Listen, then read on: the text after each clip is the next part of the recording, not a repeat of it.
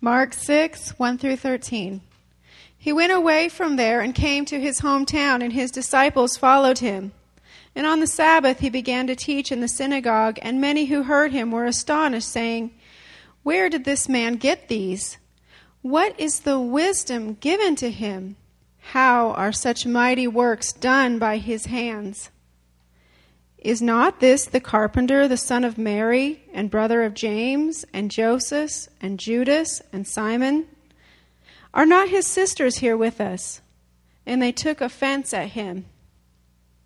And Jesus said to them, "A prophet is not without honor except in his hometown and among his relatives and in his own household." And he could do no mighty work there, except that he laid his hands on a few sick people and healed them. And he marveled because of their unbelief. And he went about among the villages teaching. And he called the 12 and began to send them out 2 by 2 and gave them authority over the unclean spirits.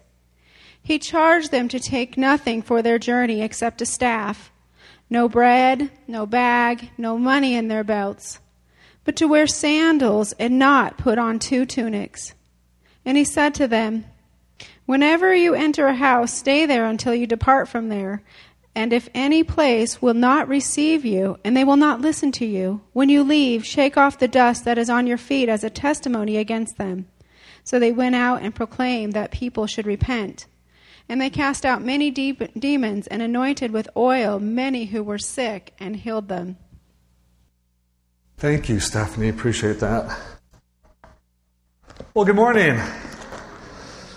One of the things that I've noticed as I read different periodicals is you will find in Time magazine and in Life magazine, every time around Easter and around Christmas time, you always find the cover of the magazines are about Jesus. Who is Jesus? The search for Jesus. Jesus uncovered.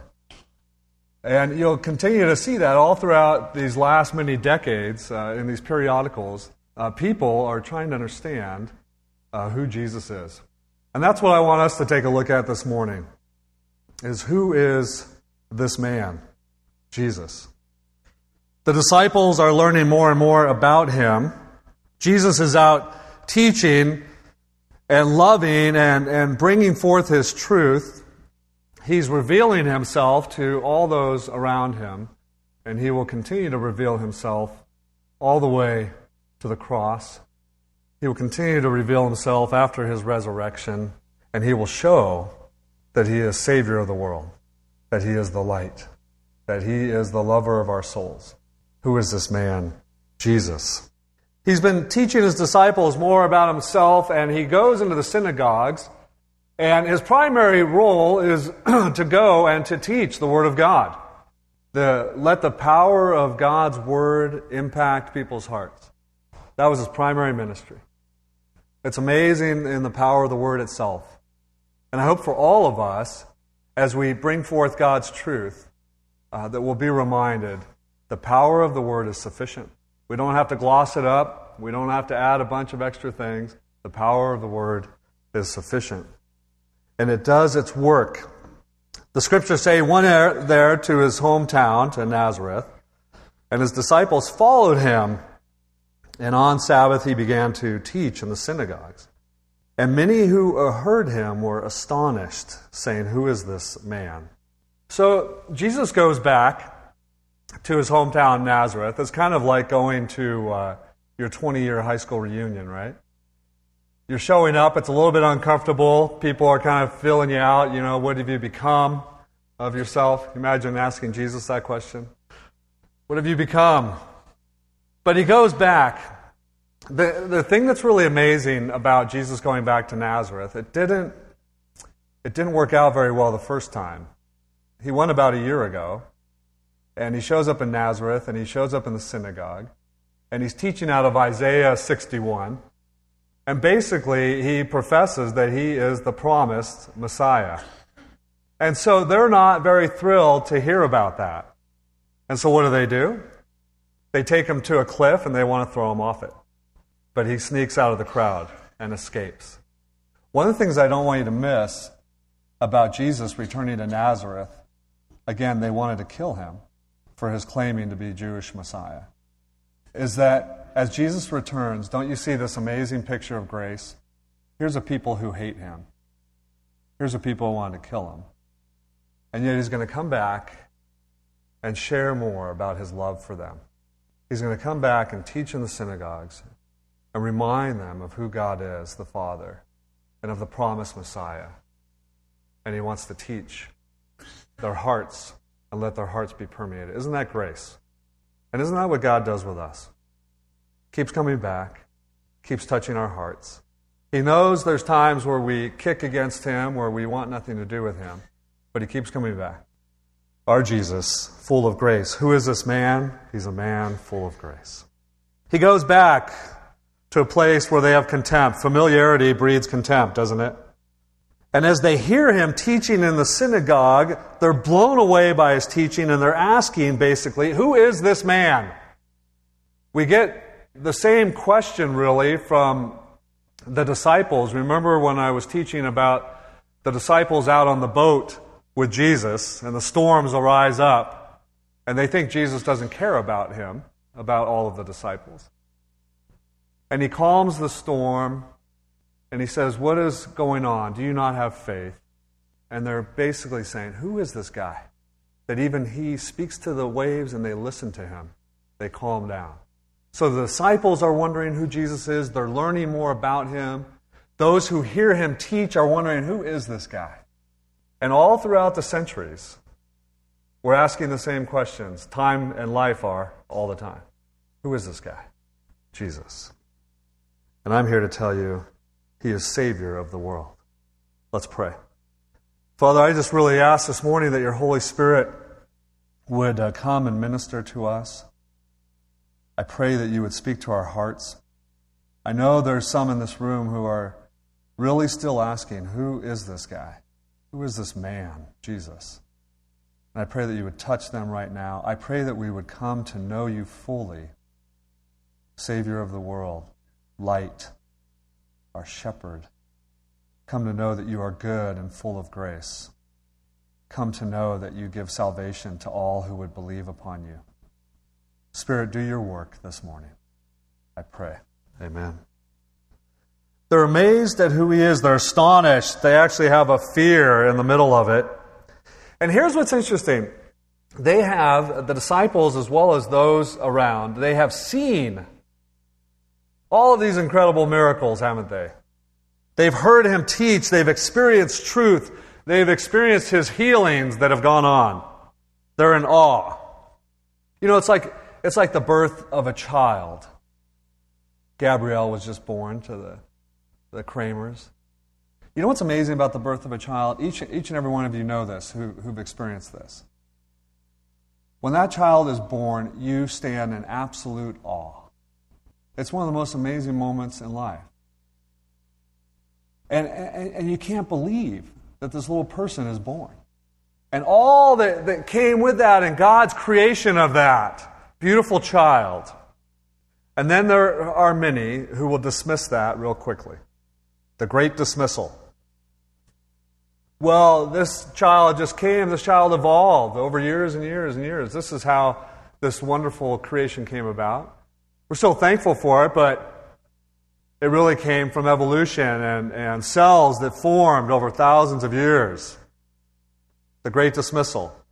You know, I was at a zoo recently, and literally at the gorilla cage, and a little boy on his father's shoulders, and they were talking about, amazing, the hands and the way it looks at you and all of these human features that we look at. And the little boy, very clear, Daddy, isn't this what we were formed from? And the father said, yes, son, it is. I wanted to scream. But that's what's being taught, the great dismissal. We're not God's beautiful creation. We're just a bunch of cells that just randomly fell together. Maybe we came out of a primordial soup and all of a sudden developed. The great dismissal, that's what happens with Jesus. You know, he comes and he teaches in the synagogues, and it's like the birth of a new child. Amazing. And then very quickly they're going to dismiss everything that he's bringing. They're going to dismiss him as Savior, as Messiah. They dismiss him on who he is. They dismiss him on his family connections. And we oftentimes, and you see it around us, we too are part of the great dismissal. I want to share just a real quick video with you guys. Some of you may have seen it. It's of one of the greatest violinists in the world. His name's Joshua Bell. And he set up in the Metro in Washington, D.C. for 45 minutes. He just wore a baseball cap, came down in and played. Again, people pay hundreds and hundreds of dollars per ticket to see this guy. He sold out, just the week before, he sold out the Boston Symphony Hall. Sold it out. And he brought down into the Metro. Again, he's one of the greatest. He brings his $3 million Stradivarius. And he starts to play Mozart. Take a look at what happens.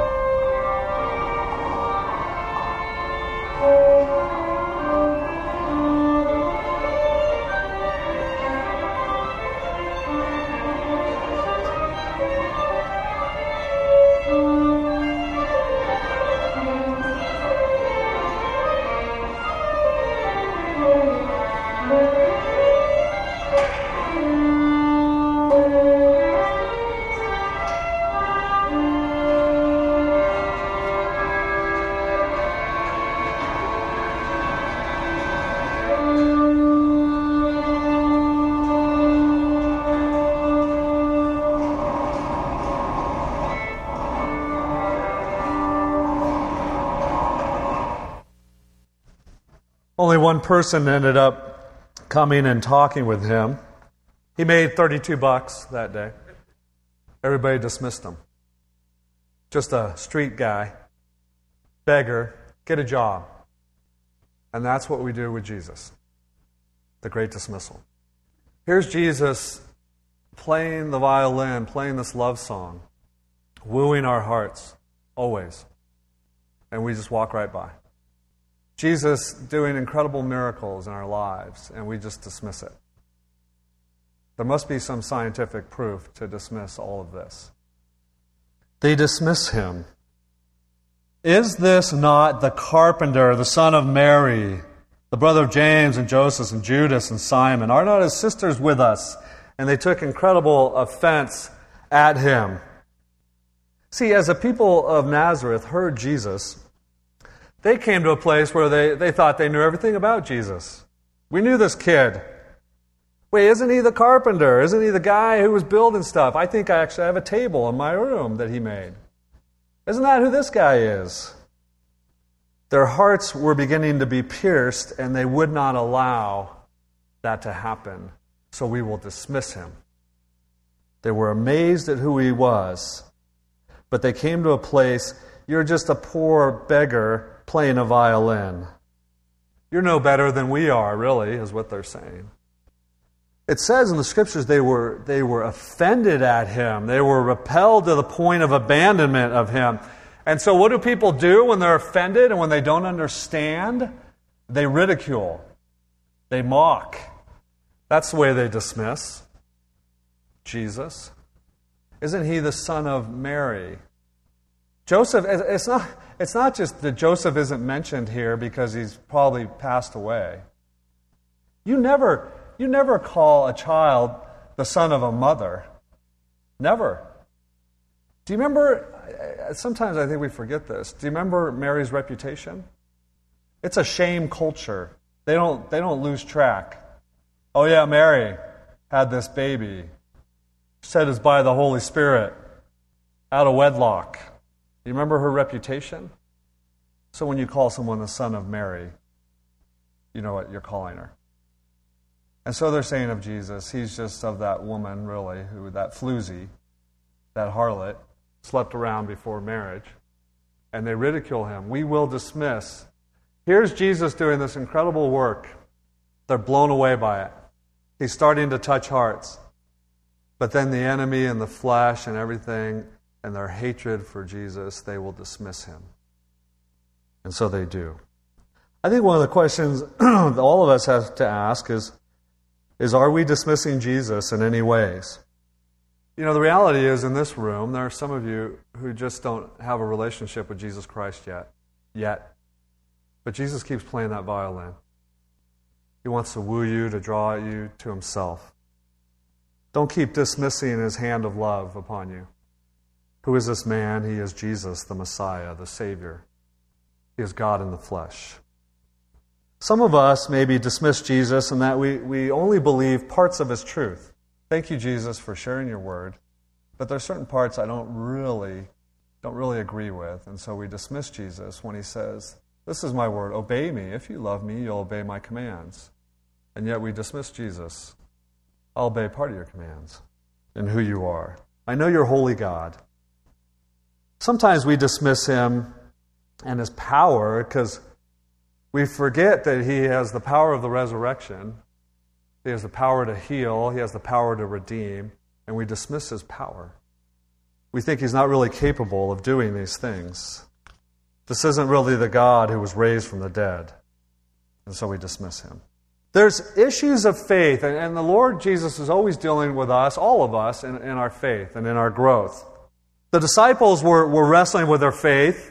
Those in Nazareth are wrestling with their faith. They wouldn't actually allow themselves to have faith and to believe. And you know why, I think? I think because they didn't understand Jesus fully. But that should never keep us from relationship with Jesus. Aren't we all growing in that and understanding who he is? Aren't we all learning more and more about him as he works on our hearts? For us to fully understand God, what kind of God would that be? And so he's always working on our faith. He's doing that with the disciples. And again, in his love for those in Nazareth, he's wanting to grow. Oh, that you'd have faith like a mustard seed. Remember in Mark 2, they dropped the guy out of the ceiling. Because of your faith, your sins are forgiven. You've been healed. When Jesus is calming the storm in Mark 4, because of your faith. And have you still no faith? I want you to trust me. But they couldn't come to a place of faith, so they dismissed him. And verse 5 says, he could do no mighty work there, except that he laid his hands on a few sick people and he healed them. That shouldn't be taken lightly. Those people who were really sick, I'm sure they were so thankful to Jesus. But his power was really limited by lack of faith. And look what verse 6 says. I don't want you to miss this. He marveled because of their unbelief. There's only 2 records in the gospel accounts of Jesus ever marveling. You know where the first one is? Good job, young man. The Roman centurion. Remember, he comes to Jesus. Hey, I'm a guy who's under authority. I know how this works. So you just say the word. And Jesus says, never, never have I seen such great faith. And he marveled over that centurion. Faith issues, Jesus marvels. And he marvels here at what? Their lack of faith, their unbelief. Faith is a huge deal for Jesus. And he marvels at their unbelief. How does Jesus marvel at you and me? Like the Roman centurion? Or like those in Nazareth? A.W. Tozer said, every man will have to decide for himself whether or not he can afford the terrible luxury of unbelief. Jesus is calling us into a life of faith, of believing upon him, of learning to trust him, coming to know him fully. Who is this man? He is Jesus, the Messiah, the Savior of the world. You know, let me just make a comment real briefly here about trusting him with our family, about as we minister to our family. Because I know a lot of you, and like me, you want to minister to your family, those who don't know Jesus. Because you want them to come into salvation, and you want them to have life, and you care about them. But one of the things I see in this passage, and one of the things that I hope I hope you can learn to trust Jesus in this, is that I don't want you to be discouraged when you're treated like Jesus was treated in Nazareth, where you're totally dismissed. I don't want you to be discouraged in that. You know, if God is calling you to minister to your family, that's a good thing. And keep sharing whatever God puts on your heart. But I don't want you to be discouraged that you may just get totally dismissed. Yeah, keep playing that violin. Jesus had a real hard time with his family. There is no honor for a prophet here. And so keep running the race. But trusting God, guess what? He loves your family more than you ever could. And He will find a way. And He's going to keep playing that violin. And He's going to bring other people, and pray for that. Maybe there's some other people who can step into your family member's life to share the good news of Jesus Christ. So pray for that. Because I know we struggle, we feel like failures. Gosh, I've shared all about Jesus, and my family member just basically says, whatever. But when we ask ourselves, who is this man? And we recognize that He is the Messiah, the Savior, we can't help but sharing about Him. Everybody's asking, the disciples don't fully understand, but their hearts are changing. And they're growing in faith, and they're starting to recognize, wow, all that Jesus is doing, and He's revealing Himself, and it's touching their hearts, and they're trying to understand God in the flesh, and He's Lord of the Sabbath, and He claims to be the Messiah. This fulfillment of prophecy is here in Isaiah 61, and they're learning. Again, they don't fully get it, but they're following Jesus. They're wanting to know Him more.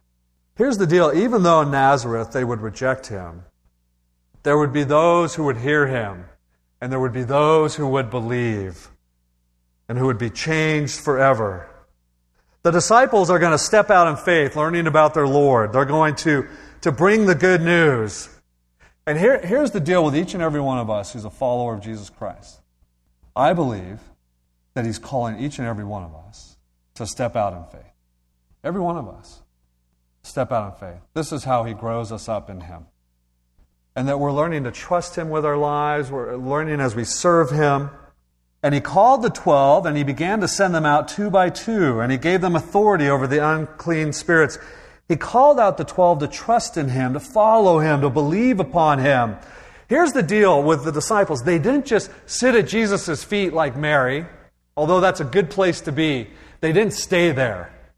Do you understand what I'm saying? It's a good thing to sit at the feet of Jesus. It is. And to be taught by Him, and to hear, and to learn, and to grow in Him. That's a good thing. But they didn't just stay there.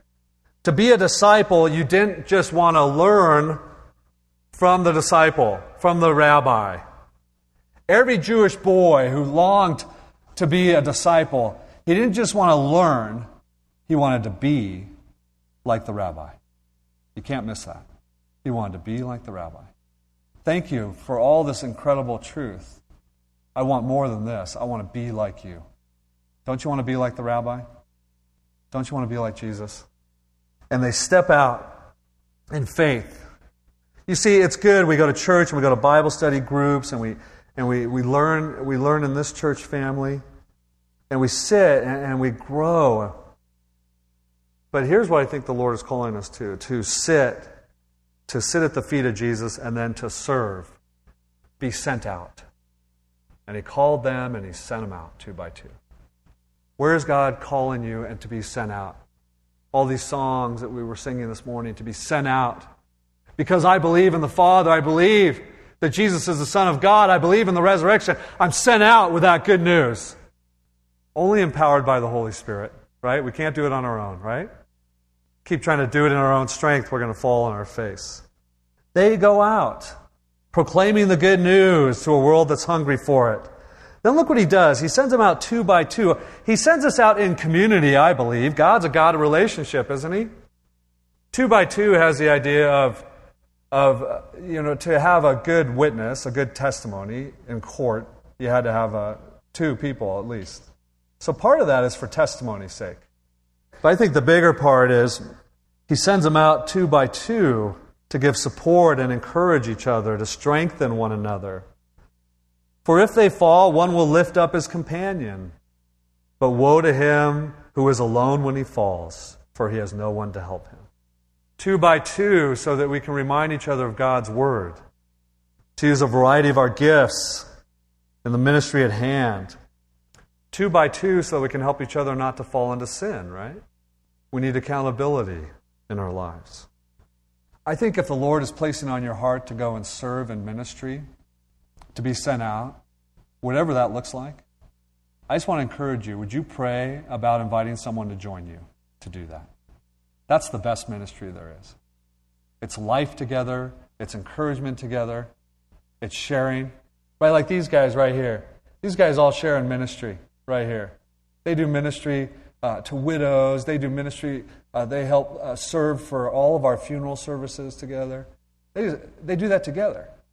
And then you have great relationships, don't you, because of that? You do. Nod, yes.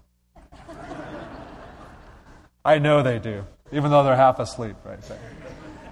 No, but it's beautiful. It's beautiful watching you guys serve together. And you guys know that when we do that together, the life of Christ is just really played out. And so they're served, they encourage, they're sent out with power and authority. Jesus doesn't send us into something that He's not going to empower us to accomplish His purposes, right? Gives them authority to heal and to cast out demons. He sends in a place of urgency too. And this is one of the things that you see in this passage. It's like, hey, this is what I want you to do. Don't take anything. It's time to go. Let's get this good news out there. It reminds me of the Exodus. It's time to go. I'm going to deliver you. And as I deliver you, you are going to tell people about me. And so they go. They don't take anything with Him. In the time of favor, I heard you. In the day of salvation, I helped you. I tell you, now is the time of God's favor. Today is the day of salvation. Stop dismissing God. Stop dismissing Jesus. Today is the day of salvation. He sends them out in utter dependency. We hate this. We hate feeling like we're dependent on others. But it's in that place of utter dependence that God stretches our faith, isn't it? It's in that place that we see miracles of God and the way He provides for us. Here's what was happening. There was a rule for the Jewish rabbis that you couldn't enter the temple area. This is really, really interesting. You couldn't enter the temple area with a staff or shoes or a money bag because you wanted to avoid the appearance that you had any engagement in any other business and other than service to the Lord. This is a holy work we are about. There's no other engagement that we are involved with. There is nothing that is hindering us from our service unto the Lord. We are fully focused on who He is. When you start to realize who this man is, like the disciples did, when you accept that and believe it and respond to Him, your heart is sent out in the life of Christ, and we are sent out together. Dependent upon them. Go out and bring the good news. And they said to him, whenever you enter a house, stay there, and you will depart from there. If any place will not receive you, and they will not listen to you, when you leave, shake off the dust that's on your feet as a testimony against them. Well, when you read verse 10, you kind of go, that's kind of mean. But there's a couple things going on. It was a culture of hospitality, wasn't it? And often into many of these cities that they were going into, these towns, they were Gentile towns. And here comes the good news. It was of tradition of the strict rabbis, if you walked through a Gentile town, they were a defiled city. They were unclean. And so as you came out of the town, you would shake the dust off. I will not carry any defilement into Israel. And there's somewhat of that image. There is a judgment there. There is a way of the Lord where He's saying, if you're not going to listen to me, if you're not going to receive who I am, the reality is there is a judgment there. It'll be worse than Sodom and Gomorrah, He goes on to say. You see, God's a holy God who's playing the violin, always, wooing us unto Himself. But if you reject Him and continue to reject Him, He says, well, then that's going to be ultimate separation from me. And there's judgment on that. I think the other thing that the disciples are doing when they get the dust off their feet. It's basically saying this dust doesn't belong to us. You see, God's the judge of this. We're not going to continue to force this down your throats. We've shared the good news of Jesus Christ. We're not going to continue to throw pearls before swine. We've shared that. This belongs to God. He's the ultimate judge. I'm not. And so the dust off the sandals. This is God's business. He will judge accordingly. But they went out and they preached the word in faith. They preached repentance. The men's hearts would be changed and turned.